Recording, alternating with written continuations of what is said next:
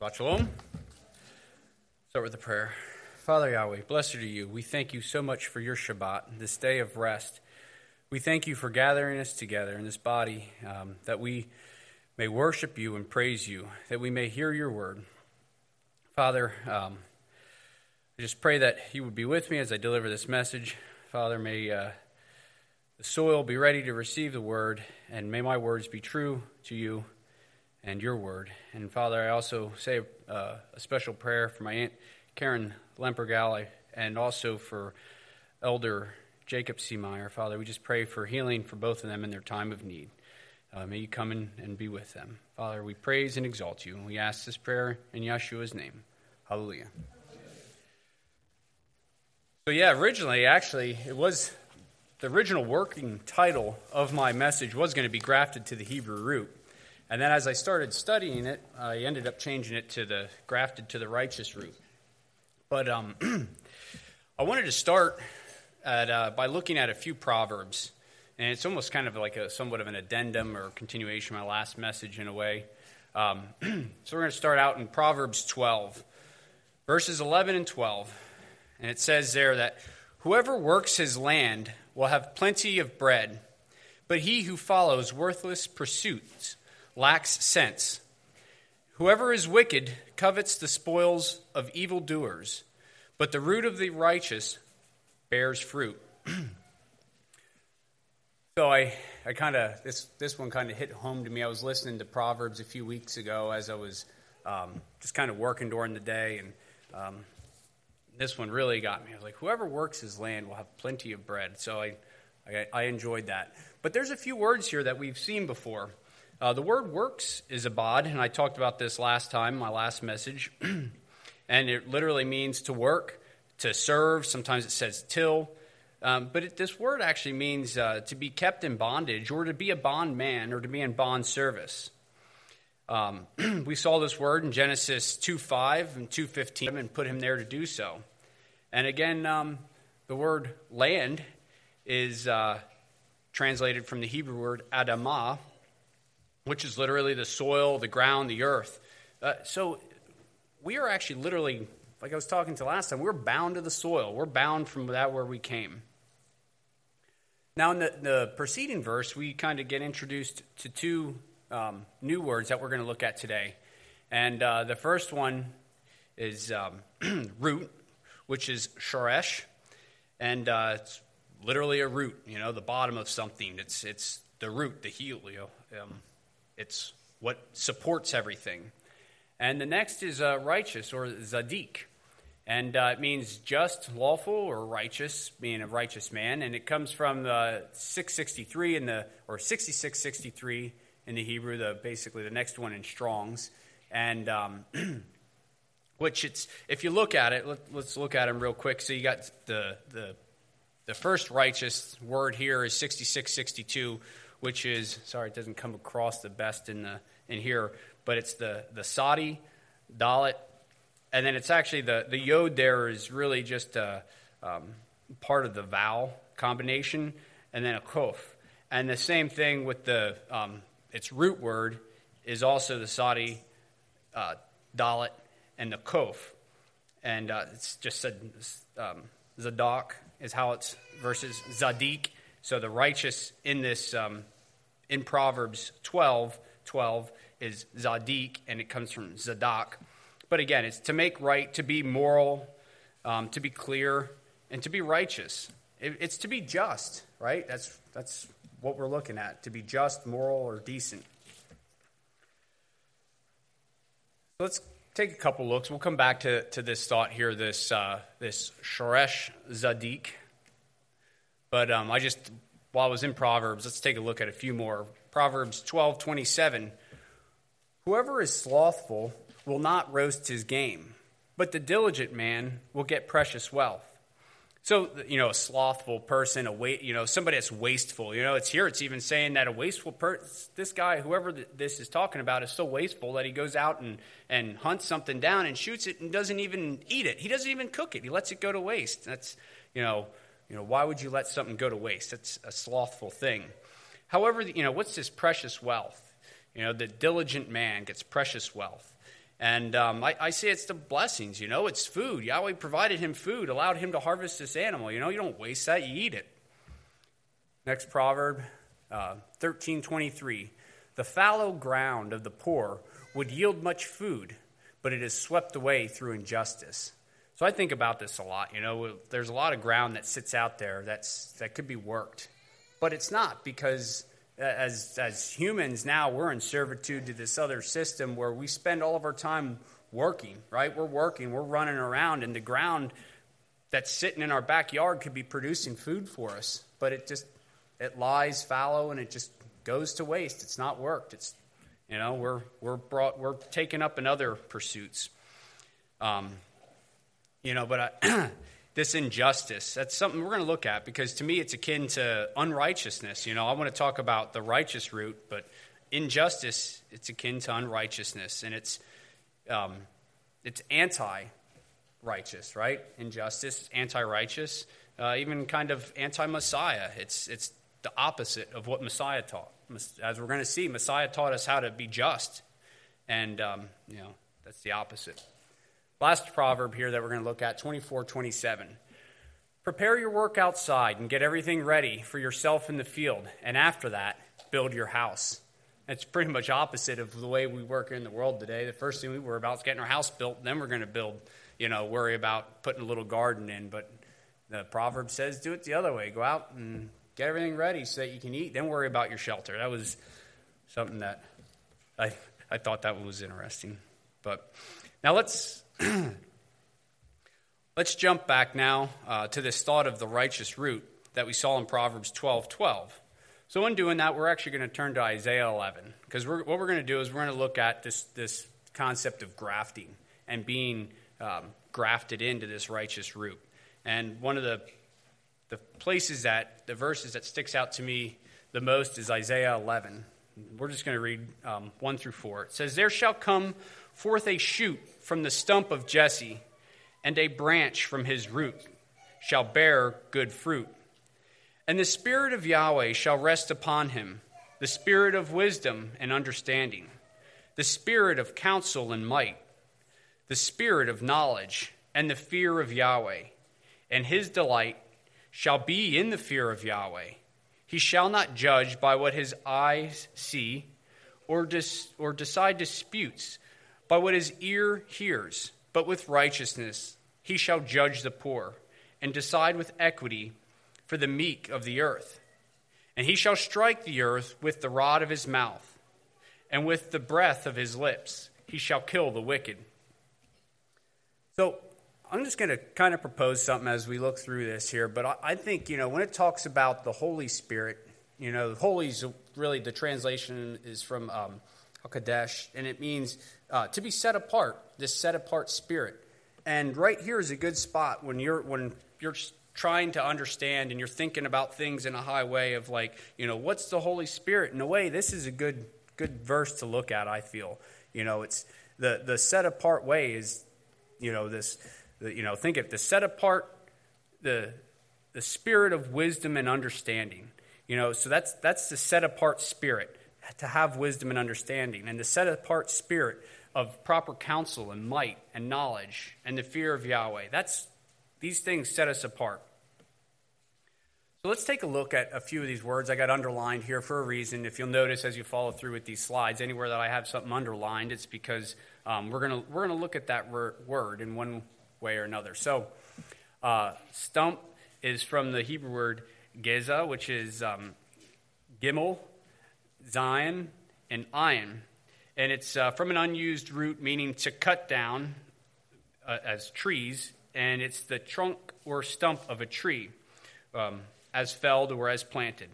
The RSB, the KJV, uses the word stem. And the next word we're going to look at here is netzer, which is translated the word branch, and that is nun, sadi, resh. And it's in the sense of greenness, as a striking color, a shoot, figuratively a descendant or a branch, as it's called a branch. It's interesting to take note that the word netzer can refer both to a actual branch or a shoot of a tree or descendants, hence the word family tree. And specifically here, it's referring to, the Jesse, right? The stump of Jesse, the family of David. However, it was cut down. We know that, the kingdom was eventually split apart and just cut back. And so when we think of things here, and something small is going to come from something that was once large. Once this giant kingdom under Solomon was cut back. And, Joshua, where did he come from? He came from Nazareth, right? And what's actually said, you read in the Good News, it says, what good can come from Nazareth? I don't have the verse here, but that popped in, it's said at one point. What good can come from Nazareth? So we're looking at something seemingly small, that came from something great and is going to be something great.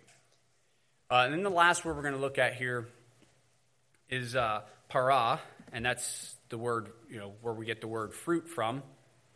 And it literally means to bear fruit and to bring forth, cause to grow, to be fruitful and to increase. So what I want to talk to everybody about is producing good fruit. So in the process of grafting, a particular rootstock is selected for the production of seedlings. And I just want to make a disclaimer. I am by no means a grafting expert. When I was in horticulture class in high school, we learned about grafting, but basically we just took some stuff, grafted together, and threw it in the trash. We didn't use actual stuff. This is how it works. I've never successfully done it. I just want to talk about it spiritually. So don't think you're going to learn something and be able to go home and graft. You're not. I'm not making that claim. So anyhow, but they'll either there will be a certain root stock. There are particular root stocks that are desirable that they use as to graft to, or they will use an existing well-established tree that was no longer bearing good fruit, or it's a variety that they don't want anymore. Maybe it has a lot of problems, but the root's good, so they'll cut that tree back and they will use it as rootstock, and that's what's called a cleft or a bark graft, and you can see it here.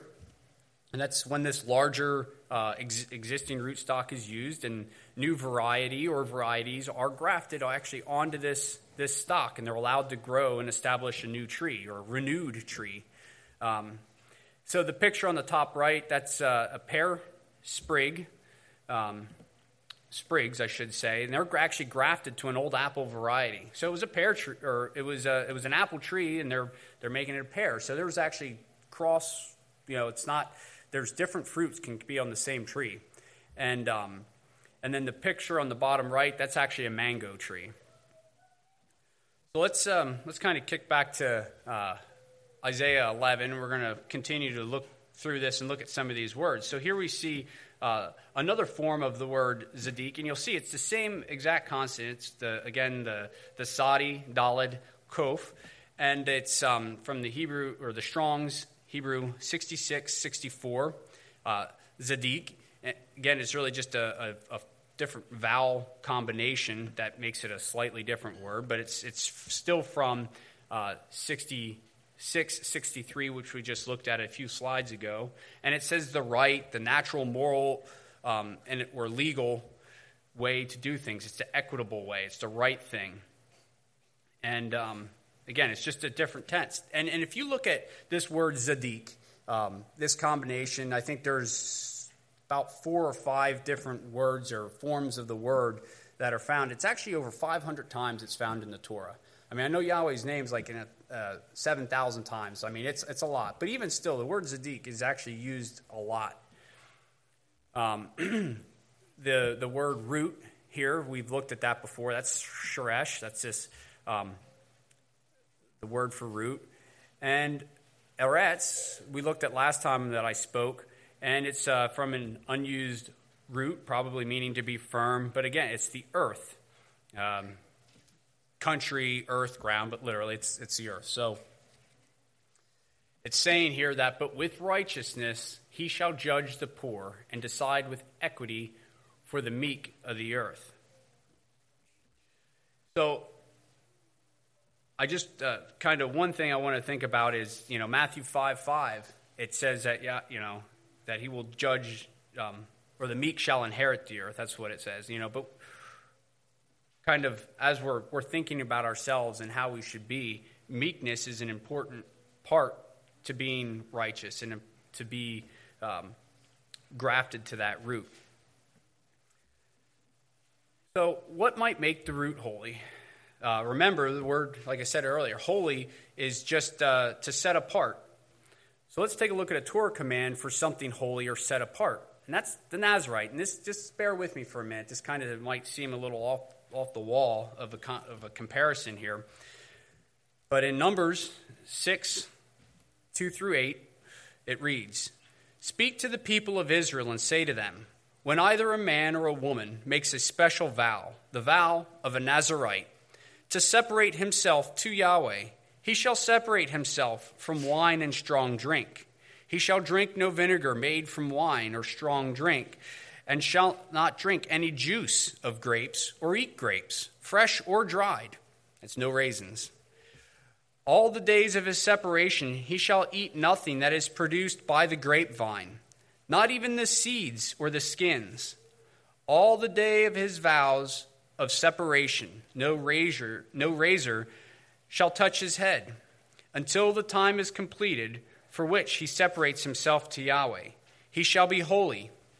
He shall let the locks of his hair of his head grow long. All the days that he separates himself to Yahweh, he shall not go near a dead body, not even for his father or for his mother, for brother or sister.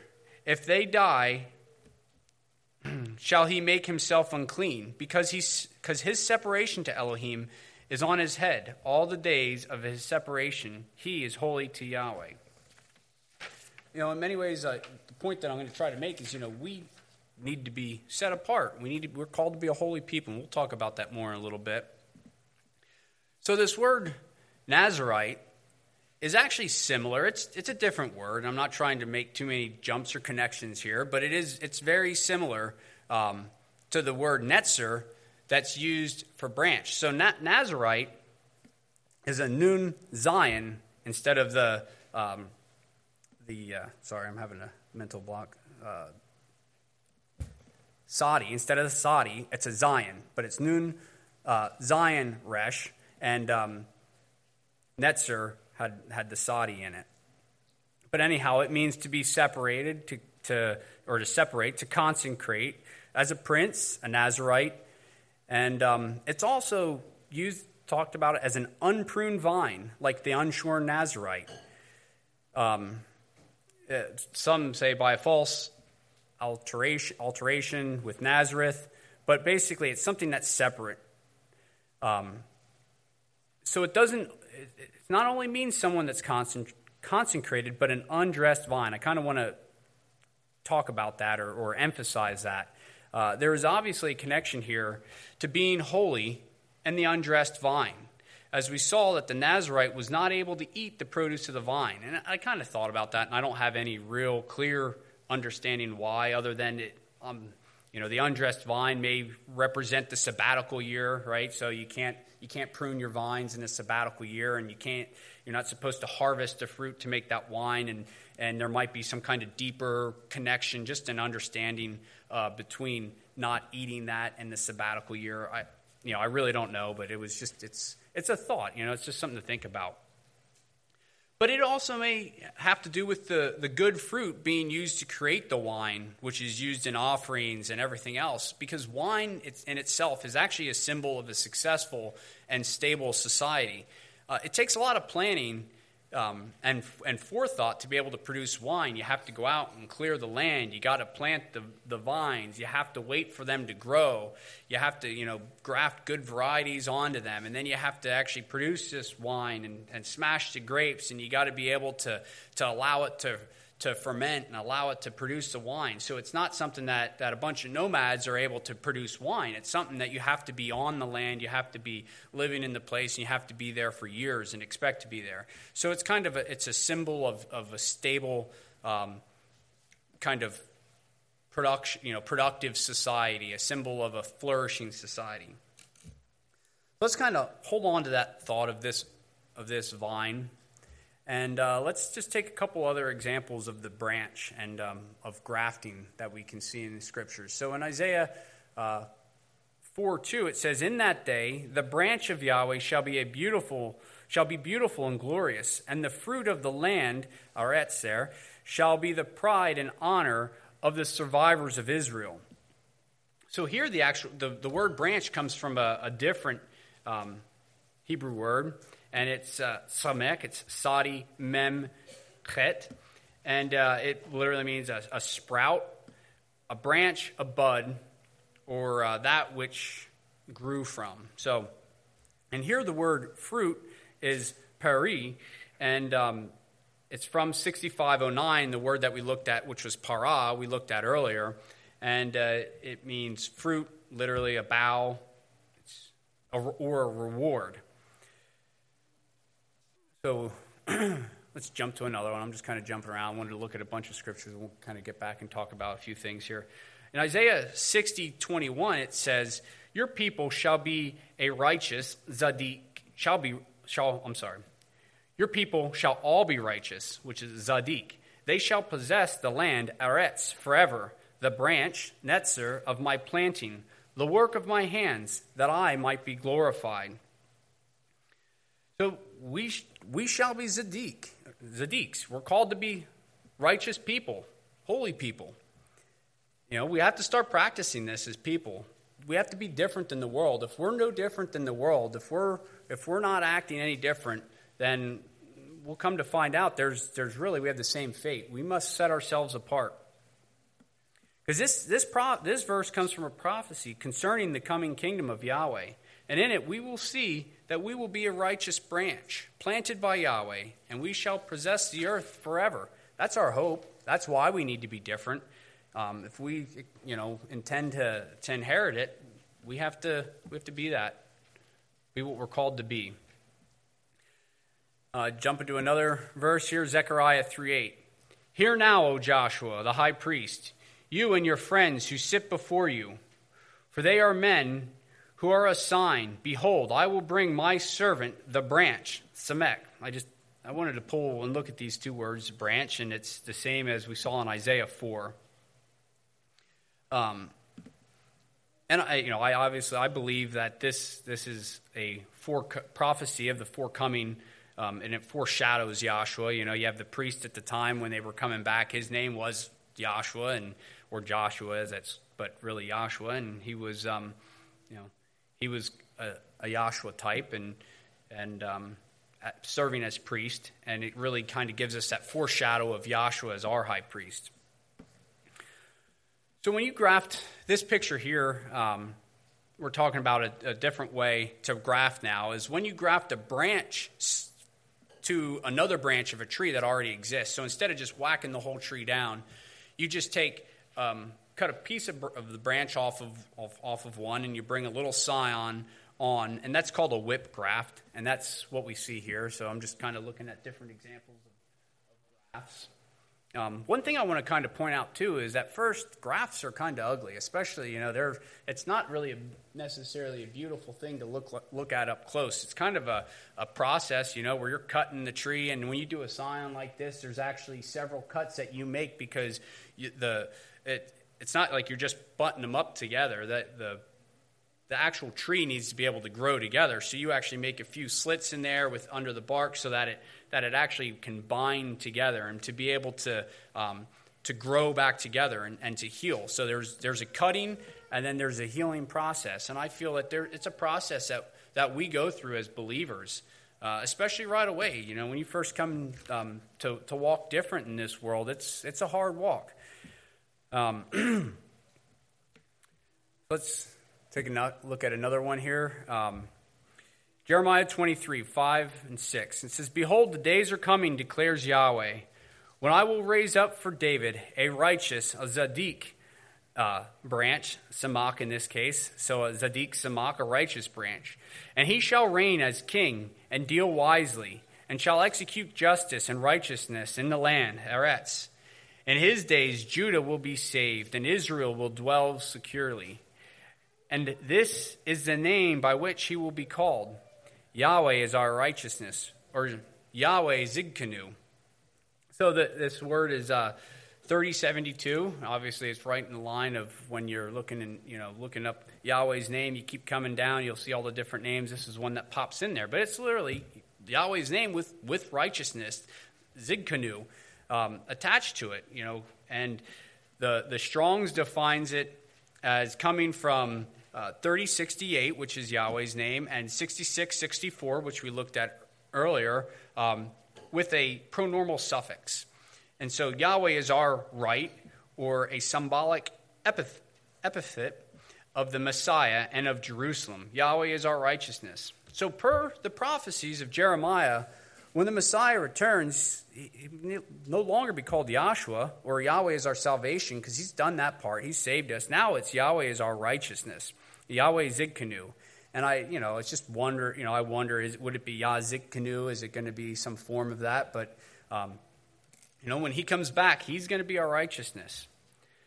So I've been setting this all up in the prophets and the Torah, and I was talking earlier about the grapevine, so I'm sure many of you know where I'm heading next. But we're going to look to the good news, to the gospel, and we're going to fully establish what it is to be grafted to the righteous root stock.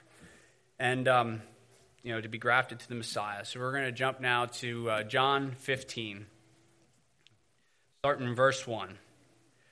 I am the true vine, and my Father is the vine dresser. Every branch in me that does not bear fruit, he takes away. And every branch that does bear fruit, he prunes, that it may bear more fruit. Already you are clean because of the word that I have spoken to you. Abide in me, and I in you. As the branch cannot bear fruit by itself unless it abides in the vine, neither can you unless you abide in me. I am the vine, and you are the branches.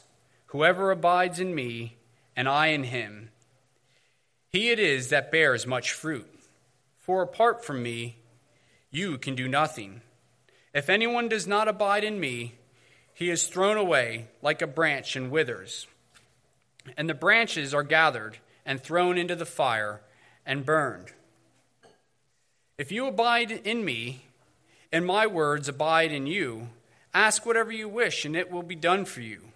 By this my Father is glorified, that you bear much fruit, and so prove to be my disciples. As the Father has loved me, so have I loved you. Abide in my love. If you keep my commandments, you will abide in my love, just as I have kept my Father's commandments and abide in his love. These are the things that I have spoken to you, that my joy may be in you, and that your joy may be full. This is my commandment, that you love one another. So we are the branches that are to be grafted into him, and we need to abide in him. So then how then shall we live? How are we to abide or be grafted into him? Take a close look at verse 10. We must keep his commandments. We are grafted in through the covenant, the same covenant that exists from Abraham, Isaac, and Jacob, the entire nation of Israel, and it's continually renewed so that more branches may be grafted in. So I actually have a few verses that I want to get to. I kind of added them after the fact. And just to prove this point, to what Yash was saying here, to understand how he is the true vine. And really, what are his words? So if he's the vine and we are to follow him, what does that mean for us? We have to listen to what he had to say and do what he had to say. So let's turn to Matthew 5, and I really want to look at 5:20. But let's start in 17 because I can resist reading it. But do not think that I have come to abolish the law of the prophets. I have come not to abolish, but to fulfill. For truly I tell you, until heaven and earth pass away, not one letter, nor one stroke of a letter will pass away from the law until all is accomplished. Therefore, whoever breaks one of the least of these commandments and teaches others to do so will be called least in the kingdom of heaven. But whoever does them and teaches them will be called great in the kingdom of heaven. For I tell you, and this is the point I want to get to, we're talking about the righteous branch, right? And being part of that branch. For I tell you, unless your righteousness exceeds that of the scribes and Pharisees, you will never enter the kingdom of heaven. Let's jump to, I want to jump to another one. Sorry, I don't have a slide. I added these like last minute. Let's jump to 1 Peter. I'm going to start reading in 13. 1 Peter 13. Therefore, prepare your minds for action. Discipline yourselves.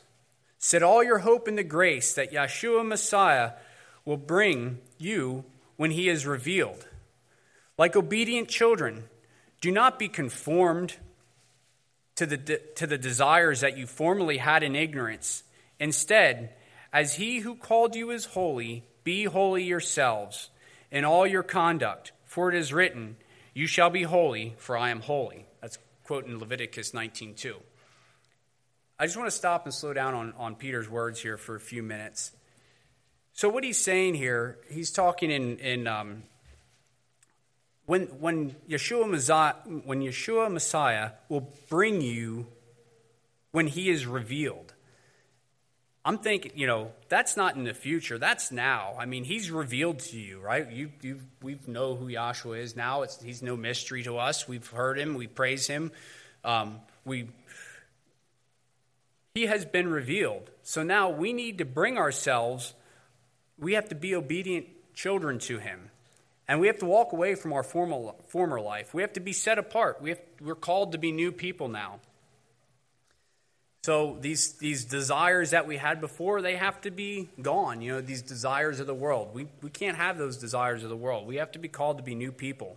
It says that as he is holy, he that called you is holy and set apart, we must be set apart as well. And in order for us to be righteous, we need to have the spirit that I talked about back in Isaiah 11, this spirit of right judging, of right rules. We need to make sure that as followers of Yahshua, we are having this spirit.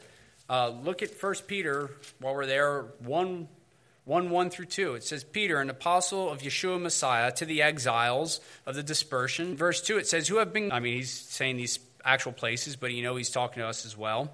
In verse 2, it says, who have been chosen and destined by Elohim the Father and sanctified by the Spirit to be obedient to Yeshua the Messiah and to be sprinkled by his blood.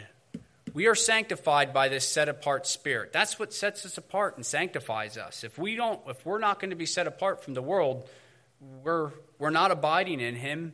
And what did it say in John? What was going to happen? We would be cut off. So we're going to look at that. We're going to look here a little bit now in this next part of grafting, which before you can graft something, there's a lot of things that have to be removed. A lot of stuff has to be cut off. We have to bear fruit too. Keep that in mind. It says, if we do not bear fruit, Yahshua says that we are going to be cut off and thrown into the fire. So it gives new meaning when Yahweh says that. And when we do not obey, so let's talk about one thing where we see it's things like eating leaven. If you eat something that's leavened or an unleavened bread, it says here in 12:15, 7 days you shall eat unleavened bread. On the first day you shall remove leaven out of your house. For if anyone eats what is leavened from the first day unto the seventh day, that person shall be cut off from Israel. Think about that. We're talking about pruning. That gives you a new meaning. You're cut off. You're removed. Let's take a look at some more verses. Let's jump back to Isaiah, my favorite book. If people haven't grabbed that, that's my favorite book. So all you inhabitants of the world, you who dwell on the earth, when a signal is raised on the mountains, look, when a trumpet is blown, hear. For thus Yahweh said to me, I will quietly look from my dwelling like clear heat and sunshine, like a cloud of dew in the heat of harvest. For before the harvest, when the blossom is over, and the flower becomes a ripening grape, he cuts off the shoots with pruning hooks, and the spreading branches he lops off and clears away. So the inhabitants of the world who are not set apart, they're going to be cut off before they even get to even bring forth that fruit, it says. When when the blossom is over and it's starting to set, but before it even gets to produce that fruit, it will be cut off. Jeremiah 5, chapter 5, verse 9. Shall I not punish them for these things, declares Yahweh? And shall I not avenge myself on a nation such as this? Go up through her vine rows and destroy, but make not a full end. Strip away her branches, for they are not Yahweh's. Jeremiah 11:16. Yahweh once called you a green olive tree, beautiful, with good fruit. But with the roar of a great tempest, he will set fire to you, and its branches will be consumed. So it's, it says it over and over. You can read Joshua's parables over and over, and all it is different. He talks about, whether it's the tares that are getting gathered up, whether it's, the branches that were lopped off, they all get cut off and thrown into the fire. So now let's go back. Let's get back to the hope that we have. I'm kind of here about getting cut off and thrown in the fire, but let's get back to the hope that we have, and let's turn to Romans. And Paul has in chapter 11 of Romans, he talks about grafting a bit. Romans 11, starting in verse 16. If the dough offered as first fruits is holy, so is the whole lump. And if the root is holy, so are the branches. So I just want to pause for a second. Saying if the root is set apart, the branches should be. So how are we as people set apart? And how are we, if we're to be set apart from the world and to be more righteous than the scribes and Pharisees, we have to really look at ourselves and make sure that we are actually set apart. If somebody looks at you and what you're doing and what you say, the things that you, the fruit that you produce, if it's no different than what the world produces, are you really set apart? And I'm talking, this is a thing that we have to look at ourselves and a question that we have to ask ourselves. Are we set apart? Because if not, you're liable to be pruned off. Keep reading in 17. But if some of the branches were broken off, and you, although a wild olive shoot, were grafted in among the others, and now share in the nourishing root of the olive tree, do not be arrogant toward the branches. If you are, remember it is not you who supports the root, but the root that supports you. Then you will say, well, branches were broken off so that I might be grafted in. That is true. They were broken off because of their unbelief. But you... Thank you. But you stand fast through faith. So do not become proud, but fear. For if Elohim did not spare the natural branches, neither will he spare you. Note then the kindness and the severity of Elohim. Severity towards those who have fallen, but Elohim's kindness to you, provided you continue in his kindness. Otherwise, you too will be cut off. And even they, if they do not continue in their unbelief, and even they, if they do not continue in their unbelief, will be grafted in. For Elohim has the power to graft them in again.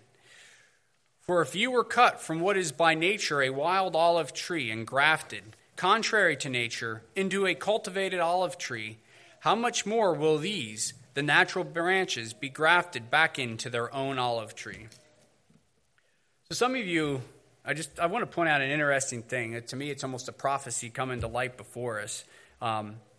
Many of you may not know this, but Brother Ian Froschweik, I'm trying to say it right, he's actually of Jewish heritage, and he recently came back here during the feast last year and was baptized and grafted back into the body of Messiah. Hallelujah. And but the thing to me that really gets me is even his last name is translated as fruit on the branch. So that's really gets me. So, but he's bringing us our body back together, and we have to be a body of people.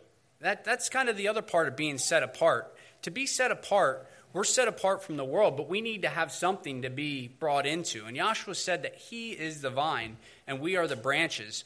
So we're, in a way, when the tree is full of leaves, or a vine is full of leaves and fruit, like we were looking at the picture, you could barely see the vine itself. That was kind of hidden, but the fruit and the branches and the leaves that we are, that's what people see. That's what the world sees. So we have to make sure as a body that's coming back together that we are that good branch, that good producing that good fruit. Otherwise, we're not going to be a good tree. There's a lot of religious societies, or organizations, and there have been in the past. That's what Yahshua came, and him and John, they were railing against the Pharisees and the Sadducees. And to me, that just, it represents religion without the actual righteousness. They're lacking the actual justice. And I'm not talking about the social justice we hear about today that's pushed today. I'm talking about real justice, Yahweh's justice. That's the problem with America. That's the problem with our world. We don't actually have proper justice. If a man commits a crime, commits murder, the punishments that are outlined in the Torah never come to fruition. If a man commits murder, he should be killed almost, once he's found guilty. A few witnesses came and said, yeah, he did it. He should be put to death. But nowadays, the people die of old age on death row before they're ever actually put to death. There's no incentive for people not to commit crimes, not to sin, because there's no real punishment for these sins. And, that's our biggest problem. We're not following, as a country, I should say at this point, we're not following the proper biblical guidelines that we really should be. I'm sure back in 1776, if a man committed a crime, justice was carried out much, much quicker than it was today. But let's look what, in Matthew 3:7, John the Baptist is out preaching and baptizing people, and he says, But when he saw many of the Pharisees and Sadducees coming to his baptism, he said, You brood of vipers, who warned you to flee from the wrath to come? Bear fruit in keeping with repentance, and do not presume to say to yourselves, We have Abraham as our father. For I tell you, Elohim is able from these stones to raise up children from Abraham. Even now the axe is laid at the root of the trees. Every tree, therefore, that does not bear good fruit is cut down and thrown into the fire. And I think that's what it's talking about, of these, really faulty religious systems will be cut down, and as they're cut down and laid low in the times to come, I think more and more branches that were hanging on there are going to come in here, and they're going to be grafted. And we need to appear as that good tree that Yahshua should be, that his body should be, that good tree, that good fruit.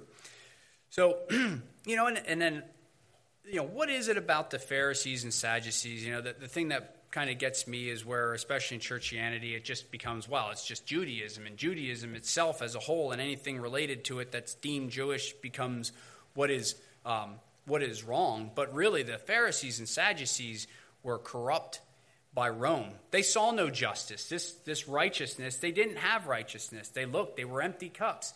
But they were being bribed essentially by Rome. Rome had controlled the temple system. They're supposed to be, taking care of the temple, Yahweh's habitation here on earth, and supposed to be taking care of the tithes and honoring these. And they just allowed Rome to come in, and as long as they were able to keep their spot and able to keep their place in the synagogues and their place in the temple, they just kind of allowed Rome to have its way.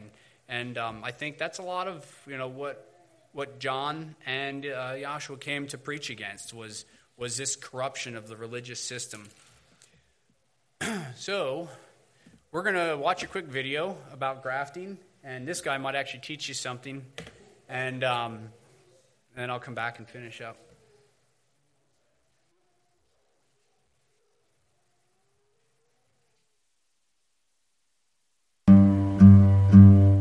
The tree of 40 fruit is a single fruit tree that grows over 40 different types of stone fruit, including peaches, plums, apricots, nectarines, cherries, and almonds. The idea came from just sort of a fascination with the process of grafting. When I'd seen it done as a child, it was Dr. Seuss and Frankenstein and just about everything fantastic.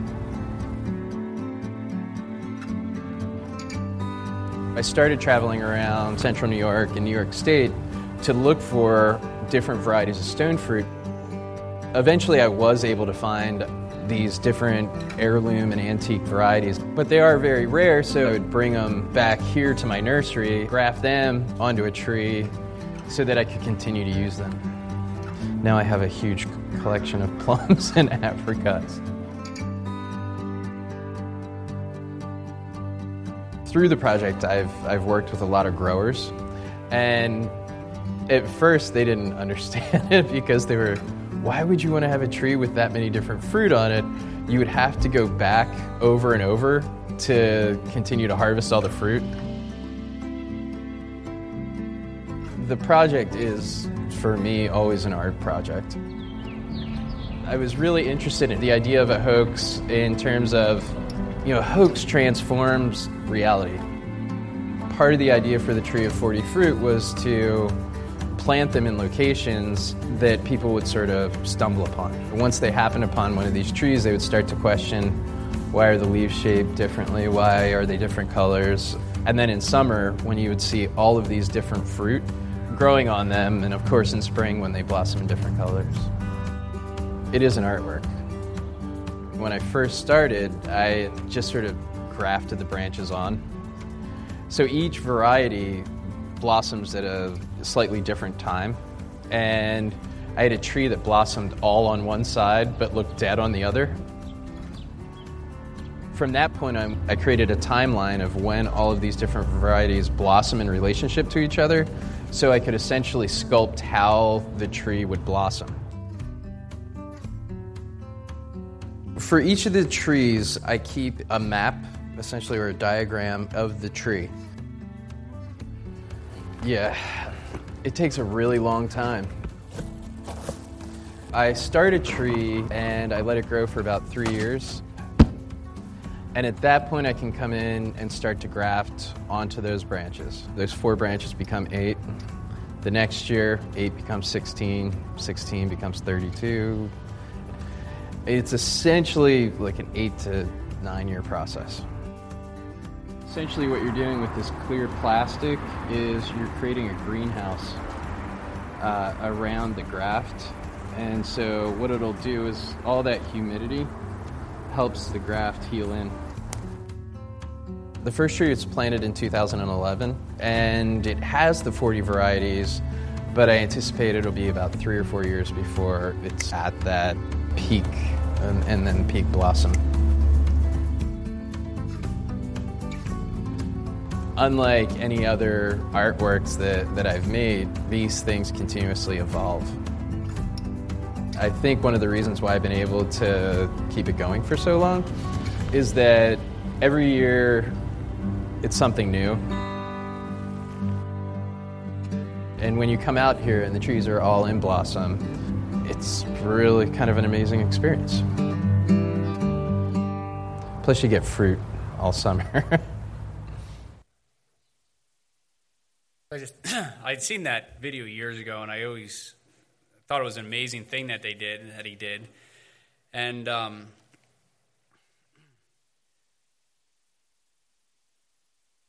that's how I see the body of Messiah, as all these different branches, all these different varieties coming together and being grafted on this tree.